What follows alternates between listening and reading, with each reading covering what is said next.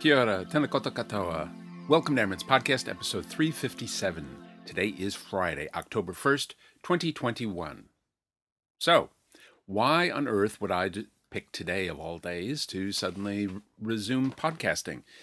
Well, it's because obviously Roger Green asked me to. But there's actually a bit of a joke there because he made a funny remark in a comment on my blog about podcasting, and the truth is I actually recorded an episode yesterday, but I wasn't happy with it, as has happened so many times over the years that I just decided I'd skip over it altogether and redo it, as has also happened many times over the years. So here we are. There's a lot that's been going on with me over the past few months since I last recorded, and not all of it's been good. In fact, a lot of it's been very unpleasant indeed, but there's been a lot of good stuff that's happened too. So my goal today is basically just to update everything that's been going on as best I can, at least in a greatest hits sort of fashion. And then going forward, you see what I did there? I'm talking about continuing. Going forward, I'll fill in some of the details about some of the specifics in future episodes. So that's where we're at. Now, the main thing that I should talk about first, though, is what's going on in New Zealand. And we had an outbreak of the Delta variant in Auckland the end of August, or toward the end of August. And that resulted in the entire country going under a level 4 lockdown, which is basically you stay at home, you don't go anywhere unless you are going to the supermarket, chemist, or healthcare, that sort of thing. But you can't go just anywhere, and you have to exercise close to your house. You're not allowed to drive distances to do exercise. You can't socialize with anybody outside of your household. It's very strict. When they say lockdown, they mean lockdown. And yes, it is enforced by the police, and they always have the option of using the New Zealand Defence Force, should that be required, but it actually never has been, at least not yet. So that was level 4, and there were cases in Auckland and in Wellington because people who had been in Auckland over the weekend where it got loose went back to Wellington. And but those cases were very confined. They were restricted to those people exposed in their immediate household contacts, and the number of cases dwindled quickly, and they're all now recovered. That hasn't happened in Auckland. It's continued to have experienced new outbreaks, or new infections rather, new positive cases as time's gone on. Now, most of New Zealand was at level 4, which is the strongest lockdown, for only a short time. But Auckland was at level 4 lockdown for 5 weeks. We shifted fairly quickly to level 3, which I sometimes call lockdown light, because we can do click and collect from various stores. We can do drive-through takeaways or pick up as long as it's contactless. In other words, there's usually stay outside the building. They put it on the table, you pick it up and walk away, and you keep 2 meters from other people, wear a mask, all that sort of stuff. And so we were at that for a week or two, I can't remember now. And Auckland only just recently went to level 3. So they're still basically under lockdown, whereas the rest of New Zealand has since moved to level 2, which is nearly the normal that we had for such a very long time. We still have to wear masks inside of places like supermarkets, and the number of people who can attend weddings and funerals is severely limited. Number of people who can go into bars is severely limited, or restaurants or cafes, and you have to be seated 2 meters apart.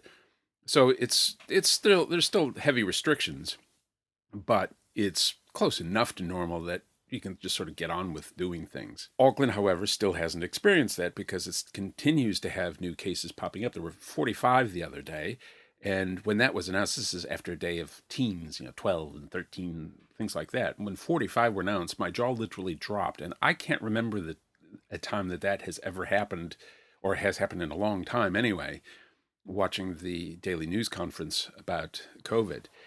So we all expect that Auckland will remain at level 3 for another week at least.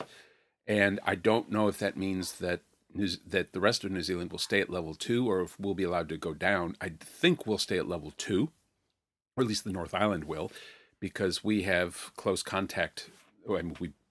Auckland is in the North Island, obviously. And if somebody gets out of Auckland, as has happened from time to time, they could theoretically infect us first. But there's no guarantees because people have flown to the South Island and when they're not allowed to, and they've been caught when that happens. But it's beside the point because if they go somewhere else and they are positive, they will infect others because the COVID variant is the Delta variant rather is so infectious. So nobody knows what's going to happen. The two conservative opposition parties are saying all kinds of nonsense about how they're going to change things, and the neoconservative ACT Party, so-called, it's not really a party, but anyway, wants to throw open the borders right now and come what may, because right-wing parties, generally speaking, are not very good at preserving life. They're good at preserving profits, and that's certainly all that the ACT Party cares about, in my opinion. But that's a whole different topic for another day. Since when lockdown began, the number of people getting the COVID vaccinations skyrocketed. At the time, it was a very small percentage of people who had had even one jab.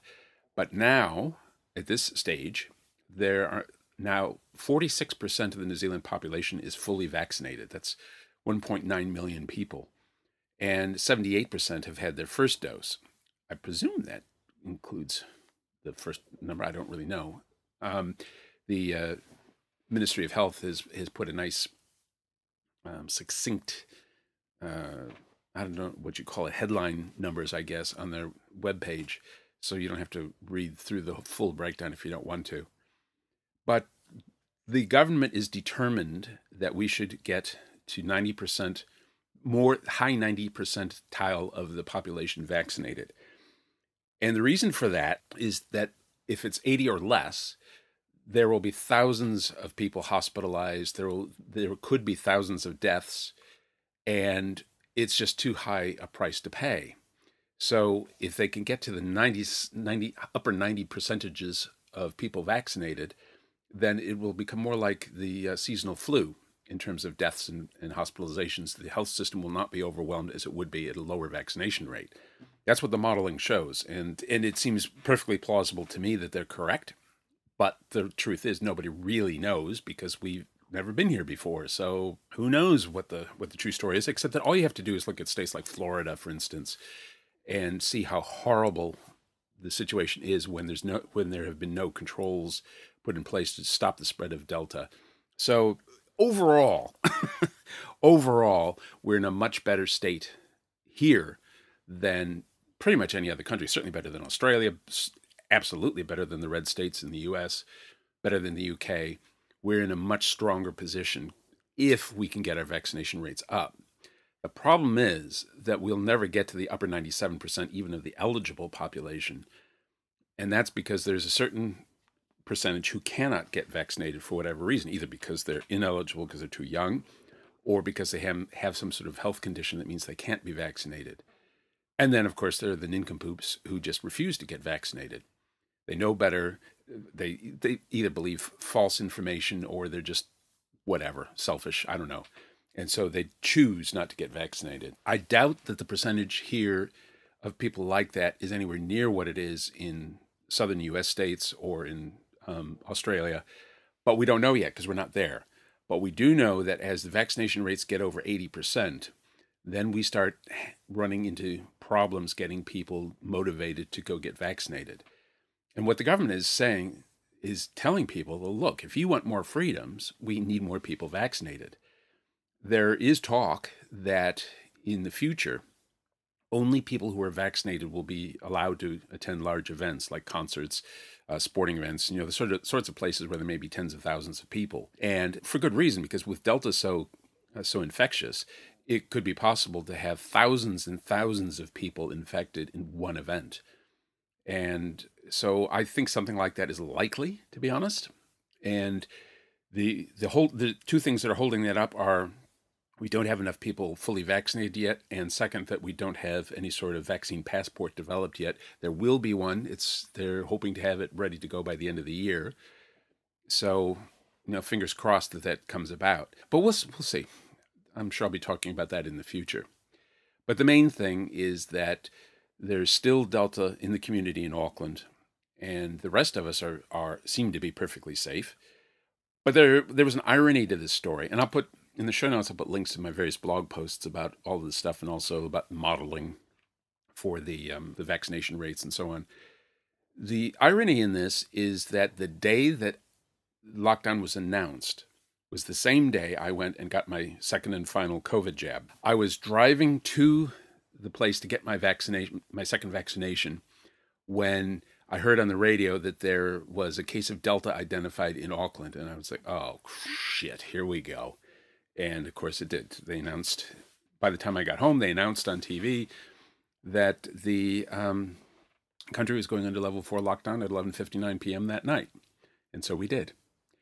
And so that's what's set all of this off. But it wasn't all bad, because by the time I was ready to go out in public again, it had been 2 weeks since my second jab, which means that my vaccine was considered fully operational, or whatever they call it.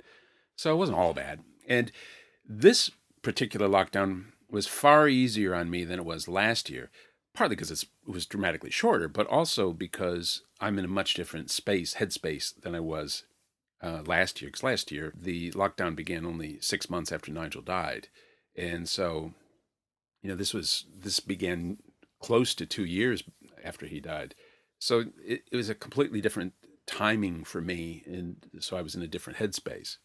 Which actually brings me to my next topic, about what's been going on with me over the past several months. When in my last episode, I talked about how I'd gone through a really bad patch, and I had. It was mostly in May, but it didn't really end there. It kept kind of rearing its head from time to time, and there was a period there where it just didn't seem to be connected to anything. And maybe it's because, I don't know, maybe I was just not feeling well. Who knows? Because I have changed medication recently, and that hasn't been awesome. It's been okay, but definitely not awesome. And so any number of things like that could be going on. But in July, I began what I called my biggest ever project, which was to try to clean out and organize my garage, which has been nothing but a dumping ground and big storage room since the day I moved in. And I got this bee in my bonnet, and I wanted to get all of the boxes unopened and emptied, especially the ones that the movers did, because they said they'd come back and collect them when I did that. So I got them all away from the wall. I opened up a window for the first time since I moved in. Light coming in, that was really good. But it didn't look like I'd done anything, because the garage is still full of stuff. And I'd also moved a lot of stuff into my house so that I could have room to do things. And so my whole house was a tip, and actually most of it still is. My office, my bedroom, my guest bedroom all have stuff in them. Even the main bathroom has stuff in it. Although, to be fair, the stuff in the bathroom is there mainly because I was doing a Zoom thing with family during lockdown, and I wanted to have the what they could see behind me look tidier. That's the actual reason that stuff's there. But yes, so this project, I set up some shelves to put on all the electronic bits and pieces that Nigel had, what he used to call his toys, so that they'd all be in one place. If a device had cables or remote controls or boxes or whatever, I could get everything together before figuring out what to do with it. To me, it seemed the smartest thing to do was, instead of trying to do it piecemeal, especially because things were separated from their other parts, was just put it all in one place and then sort it. So I did. I set up some shelves. I put all the stuff on there. And all up, I think I found, among other things, about 12 different what I call TV boxes. They're a device you plug into the internet and you plug into the TV so that the TV can stream streaming content. And Nigel tried several different ones over the years. I didn't realize it was that many. And by the way, that 11 or 12 doesn't count the 2 I'm still using that he left me. So that was kind of an interesting development.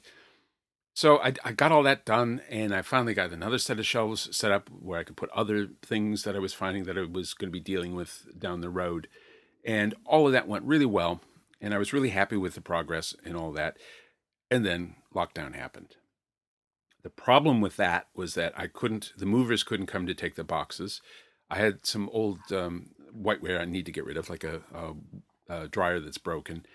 And I couldn't get rid of that because I couldn't go there. They couldn't come here. So I was stuck. I couldn't do any more. And so I just decided, well, I can't really do anything. So I'm going to take these 2 weeks and just treat it as sort of a holiday.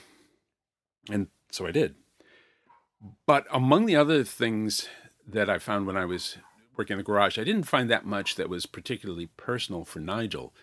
But I did find some things that were that belonged to his partner before me, Gary, who died in 1993, roughly 2 years before we met in real life for the first time. And we'd known each other for quite a while online, but when I arrived in New Zealand on September 12th, that was just shy of 2 years since Gary had died, which was actually something I didn't know specifically until I started going through things, because I didn't know the date. And that was one of the things I found back in May. His death certificate, I found that back in May. But it was stuff that belonged to Gary, personal stuff like school records and photographs.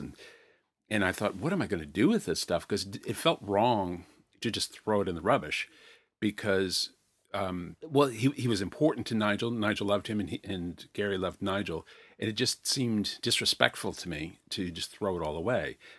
And then I remembered that in his last days, Nigel asked me to take all the letters that he and Gary had sent to each other when they were courting, basically, before Nigel moved to Australia, asked me to put them in the box with him so that they could be burned up with him. Except that at that time, I had no idea what he was talking about. I had no idea where to look. But he already wasn't feeling well, and I didn't want to ask him where I'd find them, which in retrospect was probably a mistake. But anyway, so I did find some along the way, and I knew I was going to burn them anyway and then put the ashes aside so that eventually when I have Nigel's ashes interred somewhere, I'll have these letters mixed in with him, the ashes of the letters. And then that's when it occurred to me that the best thing I could do would be to take these things that belong to Gary and his personal documents and stuff and burn them, and then put the ashes in with my garden compost, which I will use ultimately with ornamental plants. So in a sense, it's taking a death and turning it back into new life. And there is no one that I can find anywhere who would want any of the stuff from Gary. His parents are both long gone. I don't know if he had any siblings. Certainly no one that he was in contact with. Nigel was never in contact with any of them. So if there is anybody, I certainly don't know about them, wouldn't know how to find them. So the smartest thing for me to do is to respectfully dispose of these things, to honor Gary for loving Nigel and for looking after Nigel, and honoring their time together in a way that makes sense to me, partly because it's basically an extension of what Nigel asked of me. So all of this was going on as well around the time that lockdown started, and I still haven't made much further progress in the garage since lockdown. And I still have other projects I need to do outside and inside the house. Most of the things I've done have been pretty minor, really. I put wheels on a drawer unit that, the sort of thing that goes under your desk with file drawers and stationery drawers. One of them, because the movers broke one of the wheels when they were, I think they put heavy stuff on it and may have even used it as a trolley, which is not the sort of thing you should do with cheap plastic wheels. So I replaced all those wheels. And that's part of my effort to get my office organized, which brings me to what I want to do going forward in the future. And, well, the short answer is I have no idea. But things have changed for me. They've shifted over the past month or so. September, from the end of August to the end of September, August to third week of September, really, is a really bad time for me, because Nigel's birthday is toward the end of August, and then the anniversary of his death is towards the end of September. So there's a month there that is really hard on me. This year wasn't as hard as it was last year, not even by a long shot. And which is not to say that I was happy or anything, because I still got sad and I still cried and all those sorts of things. But I didn't feel miserable. The best word I can use to describe it is I was okay. And okay is good enough. More often than not, okay is fine. I don't expect to be happy. I don't expect to be joyful or anything. But to be okay is fine. Okay is okay. And so that's what happened to me in recent weeks. So I started blogging more. September was actually the first month that I hit my old goal of one blog post a day in ages. I don't know when the last time was, but it's certainly the most blog posts I've done in a month this year. And I don't know, going forward, I may or may not sustain that. I might hit another bad batch. That's always possible. But summer's coming up. In fact, there's a tree out in front of my house on the street, which is leafing out finally, which makes me really happy because that means that summer's coming. And because of that, I think I might be more inclined to do more stuff, more podcasting, more blogging, and even maybe getting back into YouTube videos, which is my long-term goal. And I don't know. We'll see how it goes. I don't want to promise anything because I can't be sure I can deliver on those promises, as we've already found out, because I recorded that episode with Paul and never posted it, and I think it's probably way too old now because I was in a really bad patch then, and I just couldn't do it, couldn't deal with it, couldn't deal with much of anything, to be honest. But, one day at a time, and things are definitely going better for me than they were when I last recorded, even. And among the other things I'm doing is I'm starting to work on projects that are only about me. I have this thing I call Ye Old Macintosh Project, or YOMP, which is about a Mac Classic I bought, which doesn't work, and I need to open it up to see if it's repairable. And if not, it's a good machine. It's a pretty machine to me because it's basically the same machine as I started out using Macintoshes, the same Macintosh I started using, just in different clothes, but it's essentially the same model. Way back when it was still relatively new, I was using that. So that's part of the sorts of things I'm doing. And it's about things that I want to do for me. And sometimes I let those distract me from things I need in quote marks, to do for the house. But I don't care because I'm tired of all of my attention and energy going toward trying to deal with all this mountain of stuff that I have to deal with. And I want to do some stuff that makes me feel good and makes me feel happy. Because one of the main things about going through all this stuff that I noticed early on is that deciding to get rid of stuff that was Nigel's is in a sense like saying goodbye to him over and over and over and over again, which is what makes it so difficult emotionally. And the main way I've gotten through that consistently in all these months is that I try to put that out of my mind, and I just try to think of it in cold clinical terms. Does this thing work? Is it usable by somebody else? Or does it have value that I could sell it? Or if it's clearly just rubbish, I throw it away or give it away if it is reusable or whatever. The point is that I try to approach it as just stuff, which is actually, to be fair, what Nigel would have called it. He would have said, it's just stuff. And it's true. But what makes it harder is because it was his stuff that he chose because he was interested in it, or it meant not meant emotionally, but intellectually or whatever, it meant something to him, because he wasn't sentimental about stuff really much at all. There's only very few things he kept for sentimental reasons. In fact, I think all of the things he ever kept for sentimental reasons would probably fit into a box, a small box at that probably. But it nevertheless is a process of having to close more and more chapters. And along those lines, one of the things I'm about to do is to go through his computer and remove any files, or copy, I should say, any files that I want off of his computer, move the stuff from his server that I want to keep onto my server, and then I can get rid of his computer and do something with his servers.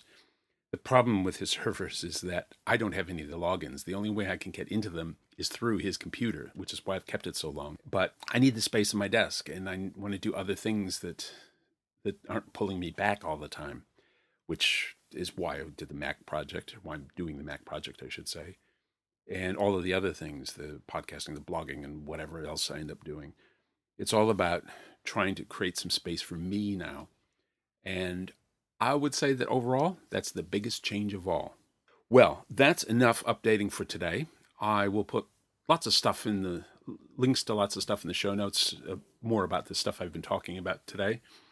And I will be back when I'm back. I don't know when precisely. Might be next week. Might be tomorrow. Well, it won't be tomorrow. I can tell you that. But At some point, I do intend on being back, and by some point, I mean sooner rather than later.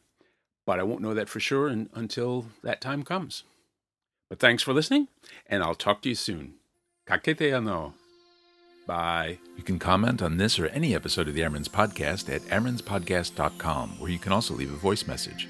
You can visit and comment on the Amren's Facebook page, or you can email me with or without a voice message at amrens@gmail.com. This podcast is a proud member of the Pride 48 Network and is produced and distributed under Creative Commons license. Complete details at the website.